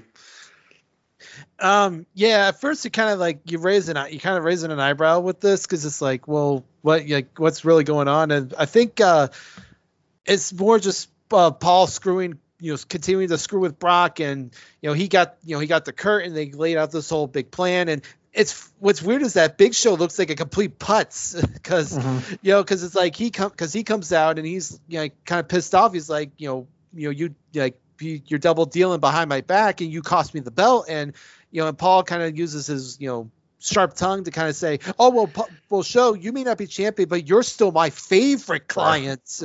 Right. And, it's like, and he's like, kind of saying like, this is all, they need to all work together so that they can keep Brock away from the title. And Big Show just eventually kind of like goes along with it. It's like, right. Because we mentioned about on Raw about how Sean felt kind of like nonchalant about losing the title. Well, here it's like, and here it's even worse. It's like Big Show got screwed out of it by Brock and in essence Paul and Kurt, and instead of like being upset about it, he's like, he just ended up going along with the plan. I think they make it kind of say like, oh well, you'll get the title shot next week because Paul mentions that Kurt is gonna open to face anyone except Brock Lesnar. So now Brock's has lost his shot, and now Show's going to get it next week. And the impetus they kind of mentions that no matter what happens, Paul's going to be the ultimate winner because he gets to manage the champion, and it keeps Brock away from the title. So it kind of works out in the end. So you got this little. I love how they call it like the Heyman family, like this little like contingent here, just with one goal, and that's basically to keep the WWE the title off of Brock. So. Like you say, you shake your head in the beginning, but it works out in the end because what their ultimate goal is. Yeah, it's like Big Show's not going to end up winning it. It's like you said, he just looks like kind of a goober, even though he is going to get the shot. Like, come on, Big Show, you really think he's going to let you? It's like he wanted you to have the title, who just kept it on you. I know it's whatever, so Brock can't get it, blah blah blah. But they just, it's like you're just a stooge, Big Show. And I have to give the Big Show. Fashion update. He is dressed horrible as usual. He's got like a thick knit sweater with his jeans, and he's not looking great. He looks like he should be the lackey at this point. But all that it's cool. I think however long it lasts, Heyman and Kurt is a fun pairing because they can both talk. So it's not just like Paul talking for somebody, but kind of doing that dynamic where Paul can kind of play off of the guy because the other guy could talk too. But yeah, like I said, I don't really care as long as it's, we're moving away from Big Show onto bigger, better things, whatever. I'm not going to sit here and try and find plot holes. It's whatever. The whole Big Show thing was just, Brock got hurt and they had to find some way to kind of transition and get by for a little while. And they're past that. And here we are where they wanted to be. Like to your point earlier on Raw, they're getting into this new year, into the, the real, the hot stretch between building to Rumble and then Rumble to Mania. And so you can really feel them kind of moving past this whole transitional period of Big Show. But all right, so we will move on to a tag match where Jamie Noble is going to be teaming with his recently debuted cousin Nunzio, and they're going to be facing the team of Crash and Bill DeMott. So the Bill DeMott push has been on, unfortunately for all of us. Bill DeMott he's kind of doing his little Brock impression here, like tossing the little guys around.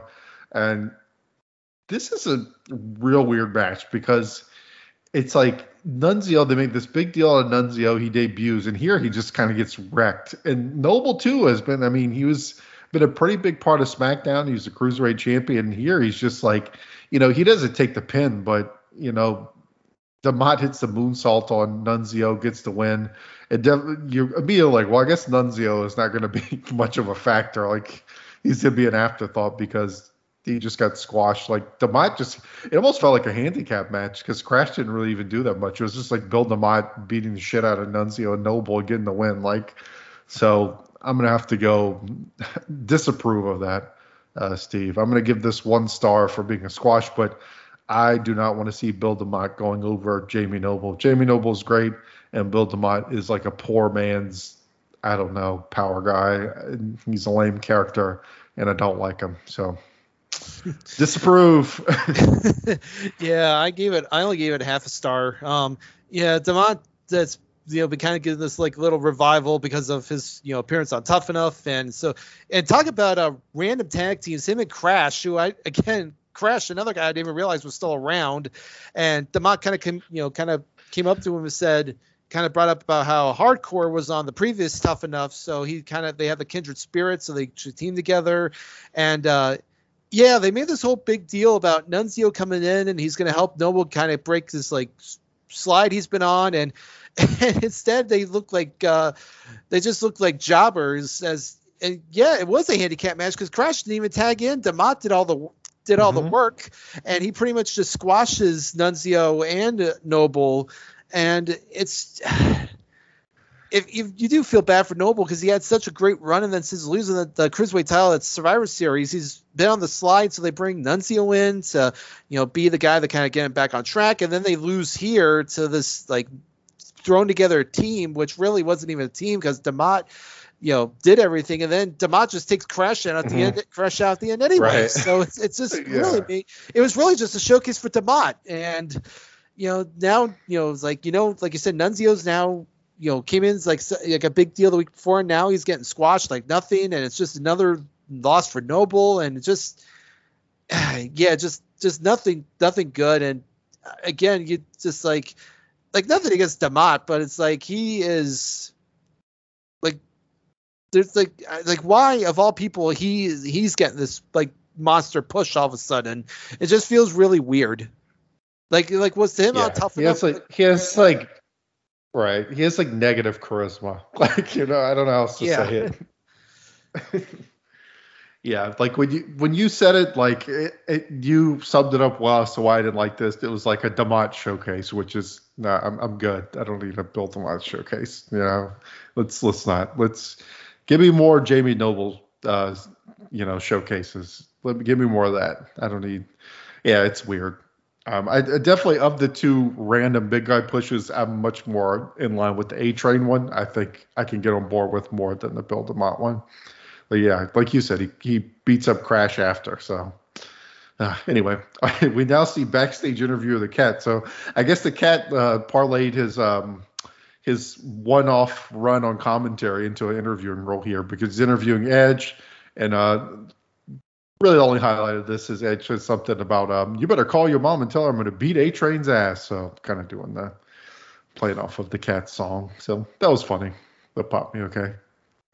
Yeah, Cat kind of because I think before he did Tough Enough, DeMott was commentating on Velocity, and then Cat kind of took over that role. So it's weird like all these random these guys getting doing commentary on the C shows, and all of a sudden they're getting showcased on like Raw and SmackDown. It's just so weird. I'm just imagining Bill DeMott or whatever leaving the commentary table, and the Cat does this little dance into the chair like, here's my opportunity. Doing this little James Brown little shuffle. Yeah. All right. So after the match, it's going to be Edge versus A-Train, rematch from Armageddon. This just for me is like a good win for Edge. Like they built up Albert as a threat. He's a good big man to go in there. He moves well. He goes after the leg with the half crabs and stuff because they're still played up the Edge injury that A-Train caused. He throws in some power moves. Like I like his kind of mix of working the leg and doing the power moves. Edge kind of fights valiantly and hits the spear to get the win. And just to me, it was just a good, solid win for Edge to give him something to do. Now that he's kind of transitioning back out of the tag teams and being rebuilt not rebuilt, but kind of moving back into the singles ranks. And, kind of who you would think would be his opponents are kind of tied up doing other things. So I don't mind A-Train. It's just like a monster that gets built up for Edge to kind of get a good win. No problem with that. I thought Edge looked good as the face here. Albert played his role. It wasn't like spectacular, but it was fine. And the last note I had is that Edge drop kick is damn good. Like Edge has a really good top rope drop kick. I really dig it. But I went right down the middle, 2.5 for me. Served its purpose. Good work from both guys. No problems with this one. Yeah, I went 2.25, which is about I think what I had when I watched the match at Armageddon. Not really sure why they needed to have a rematch here, but just kind of like another showcase win for Edge. A-Train looked really good, kind of like you said, going after the knee and focusing, putting over his power moves, and it definitely feels like they're wanting to do something with Edge going into 2003. So they kind of give him this little like mini feud here with A-Train to get him back over again. Excuse me. And it's kind of funny that they really putting a lot of hype, momentum behind A-Train to have him lose, 2 big matches in a row to Edge. But I think he's another guy that they definitely could see as like a potential, solid mid-card heel. And obviously, somebody that they want to have in the main event spot, because as we saw, he interfered in the Kurt Angle Big Show match at Armageddon. So, just again, another solid win for Edge as he looks to potentially have a breakout year in 2003. Yep, for sure. All right. So after that, poor Josh Matthews here. So we see Josh Matthews backstage, and he's waiting outside of Brock's locker room to try and get a word with him. And so he gives this entire spiel, exposition about recapping everything that's been going on with Brock and how Kurt joined Paul Heyman, all this. Then they go to commercial. He comes back, pretty much gives the same whole speech twice about I just want to know how Brock feels about what's been going on with Heyman and blah, blah, blah. And then, so after all that, Brock comes out and just completely blows him off. He just gives him a one-line answer, well, I think my actions will speak or something. And he just so he really gets absolutely no interview. Poor Josh Matthews, he spoke 400 times more than Brock did as he's recapping all this. I don't know. It just cracked me up that poor Josh Matthews couldn't get anything. He put a lot of work into his little spiel there. Yeah, well, it could have been worse. Brock could have laid him out. So, right. Yeah, he had some very 2002 hair too. Josh Matthews, he had the gelled up blowout looking thing, straight up boy band hairdo from Josh Matthews. Yeah. The frosted tips. Yes, of course. All right. Anyway, so we're going to go to our main event here, which they haven't. I didn't mention it because I don't feel like they talked about it a ton throughout the show for being a main event, but it's going to be Angle versus Benoit, non-title for this one, and they kind of play it that this could be Benoit's chance. If he wins this one, he'll probably get a real title shot. So that whole trope. So we start with some brief mat work. They start laying the strikes and the chops. Kurt finally takes hold and kind of grinds Benoit down with the boots and throws him out, where he gets nailed with the belt, and that's where Kurt really gets the advantage. Benoit managed to get a slight hope spot here and goes and they do a double clothesline, so both of them are out. I was thinking as we got through this, and obviously these guys are really good together, but they are, and I think this could be said for a decent amount of the SmackDown 6 guys. These are just the last two, as everybody, Ray is kind of injured, Edge is kind of doing something else now. But with these two guys, they have to be careful of too much of a good thing. I felt when I was watching this match, I was oh yeah, here we go, Angle and Benoit again. Especially if they want to elevate it to that world title level that they want to. I just think they have to be careful of doing this too much on TV to where it waters it down a bit. I don't think it's at that point yet, but it did cross my mind during this match. I will say, but Benoit fights back with the Germans and gets the crossface, and this is where we get the Big Show run-in, and then Brock comes out, belly to bellies everyone, throws Heyman in, and nearly gets to F5 him, but Angle ends up saving him. But we kind of get a non-finish here, sort of a run-in finish. But I thought it was a good match. I really like Benoit's kind of toughness through this one, kind of fighting out through all the kind of adversity. And I went 3 on the match itself. It was good, but obviously not the greatest you're going to see from these guys. And the heels kind of stand tall after taking out Brock. But I think what I did like about this whole thing and putting Benoit in this mix is I do dig the whole, that we have 3 people involved in here. Obviously it seems like Angle is set to face Brock, but then Benoit sort of earned it because he's been feuding and hanging with Angle this whole time. So you kind of have, 2 possible contenders that both have issues with Angle. And I sort of like sometimes when you have these different moving parts and all seems legitimate and every guy seems like they sort of belong. So I kind of dug that about it, but I don't think it's the greatest, obviously, Angle Benoit match you're ever going to see. But I think for the storyline, I think it served this purpose decently well. Yeah, I agree. I went 3 stars as well, and you could definitely. I get your point about running these guys out too much as it becomes overkill and waters it down. I think they did just enough to where, they were clearly. It was clear. I think they were setting up Benoit as a potential contender for Kurt and for them to have a title match down the line somewhere. So that's why we got kind of the match we did. Obviously, like you said, they're still very crisp, very fluid with all their moves. Kind of playing up. They bring up their past throughout the year. The fact that Benoit holds 2 victories over Kurt. They even bring up the fact that they were tag champions at one point. I didn't mind the finish because, like you said, you didn't want Angle to job clean, so have Big Show get involved to kind of take Benoit out. Then Brock comes out, lays them out, tries to get at Paul, but then he gets laid down. Actually, I think the Show and Angle beating Brock down was really a good little assault on him.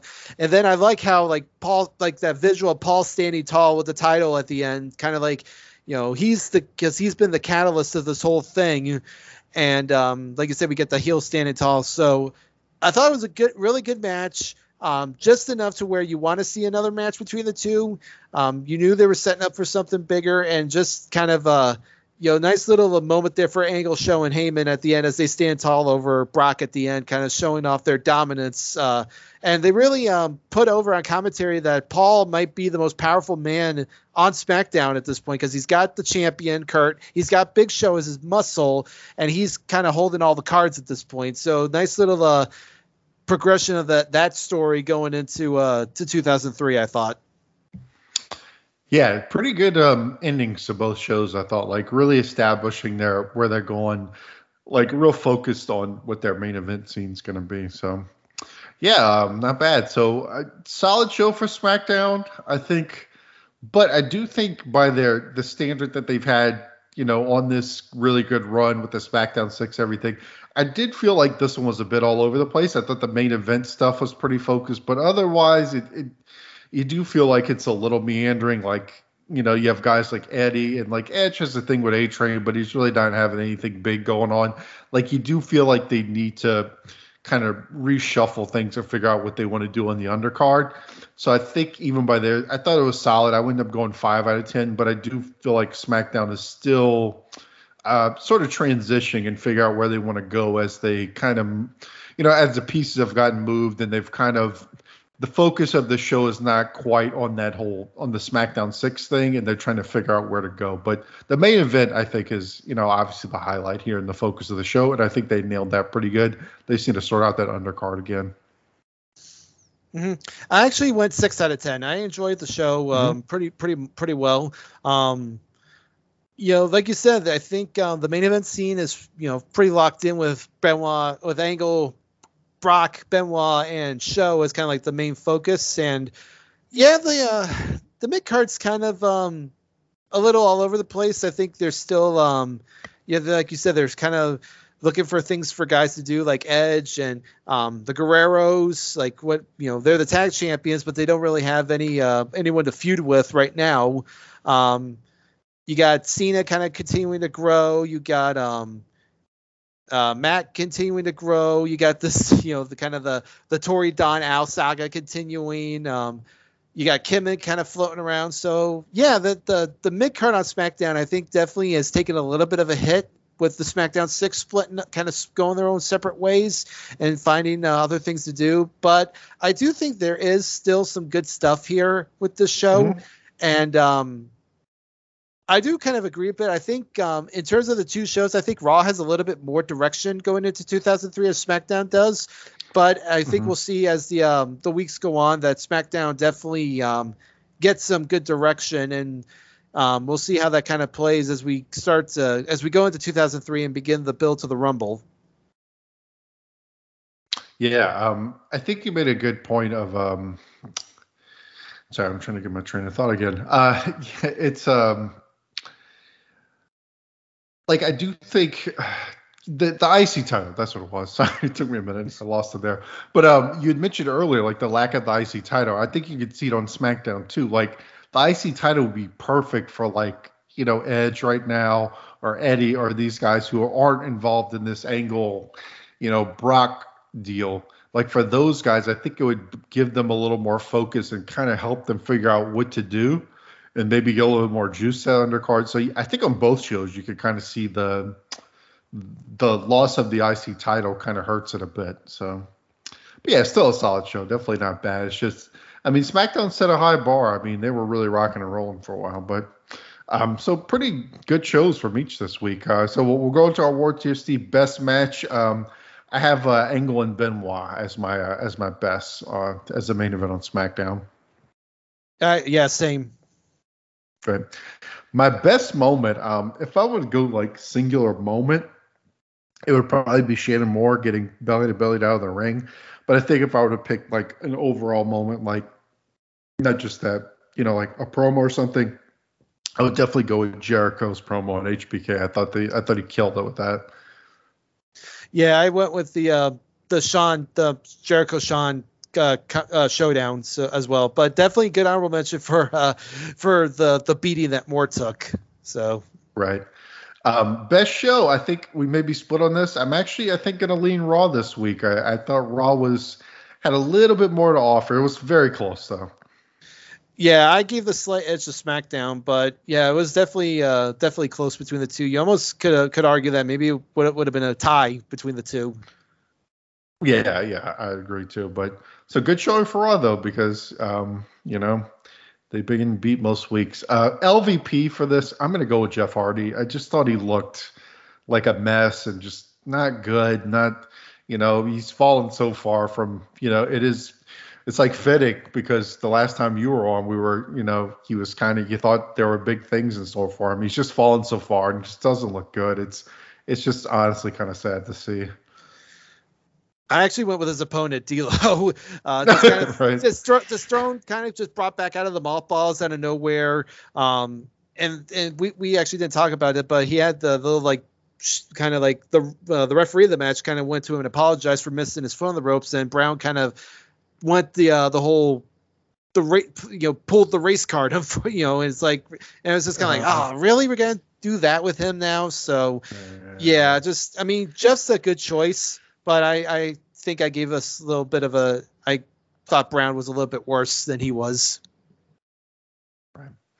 All right, and MVP, I am going to go with. I think I'm going to go with Kurt on this one. He was in the best match. I thought, he's the champ now. He did the big reveal with Heyman, just really getting his full heel mojo as the champ. So I'm going to go with Kurt. He's always whenever I have no one who necessarily really blows me away, Kurt is usually like kind of my I always fall back on Kurt. Yeah, that's a good choice. I actually went with Heyman.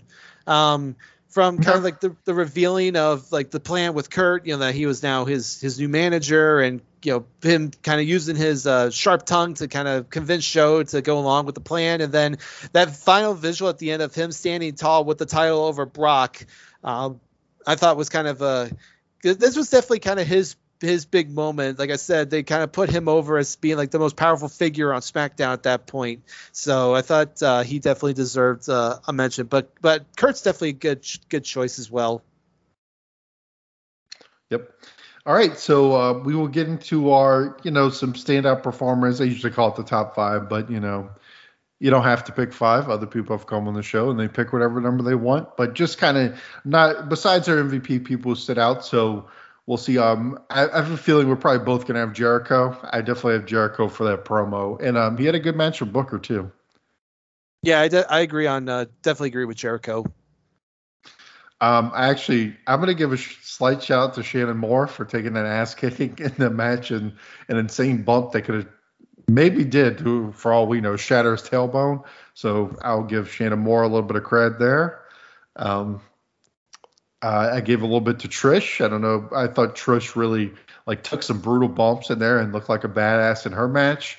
I think Brock kind of in the same thing as Shannon Moore. I thought he came back and kind of asserted himself in the ring and reminded us that, how much of a beast he is. Benoit, I think, was good in his match and kind of getting in that main event mix. Anybody else? I think there's quite a few you could pick on these shows. A lot of pretty good performances.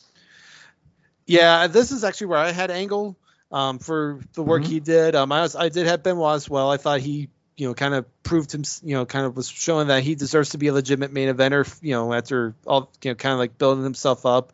I thought, yeah, I agree with you on Trish. She's definitely a good choice.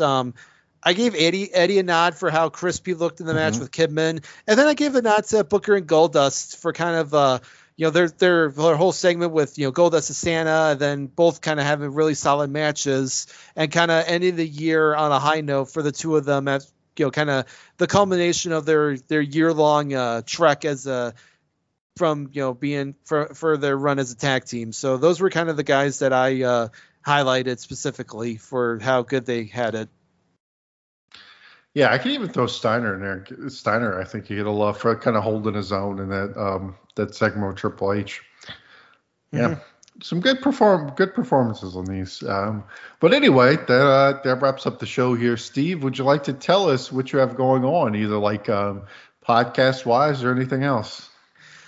Yeah, so you can usually find me over on the PTB and Pop Experience. I have 2 podcasts running over there. I'm part of Pop Goes to Classics along with Andy Atherton, Miranda Berthold. We are going through all of the Disney animated films.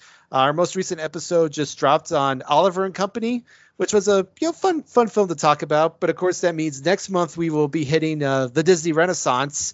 We've been looking forward to kind of talking about those films. So great stuff coming with those. And then I also, of course, have Making Mount Rushmore on the Pop Experience. So good stuff going on over there with that. Other than that, you can usually follow me over on Facebook on the Place to Be Facebook page. Lots of great discussions going on over there. And our current tournament that this feed is actually doing right now, where we are determining the greatest WrestleMania match build of all time. So some interesting choices. The top matches, I think, have definitely got some great competition going into them. So it'll be interesting to see what match ends up taking the title of the greatest WrestleMania build of all time. So looking forward to that. And then, as of course I mentioned, our stretch project for this year, we are revisiting our GWWE wrestler list from 5 years ago. I'm sure there's going to be some great podcasts coming across both this feed and the PTB and Wrestling feed as we revisit that, see who rises up, who gets knocked off. Does our top remain the same? It'll be interesting to see. Yeah, while we're on the topic of it, I'll say that right here on the North-South Network, good old Will and Tyler Kelly welcomed in JT and Scott to talk on the first episode of the Reemerging for Your Consideration, where they talk some GWW. So it's getting hot and heavy, guys. So start doing a research for your ballots, and it'll be a fun one because it's the first revisit. So going back those lists and see how we want to change things up. But otherwise, I will be back in 2 weeks, as I always am, hell or high water, and we'll be back for another week of Ruthless Aggression. So I will see you then, you jerky boys. I'm out. See you later.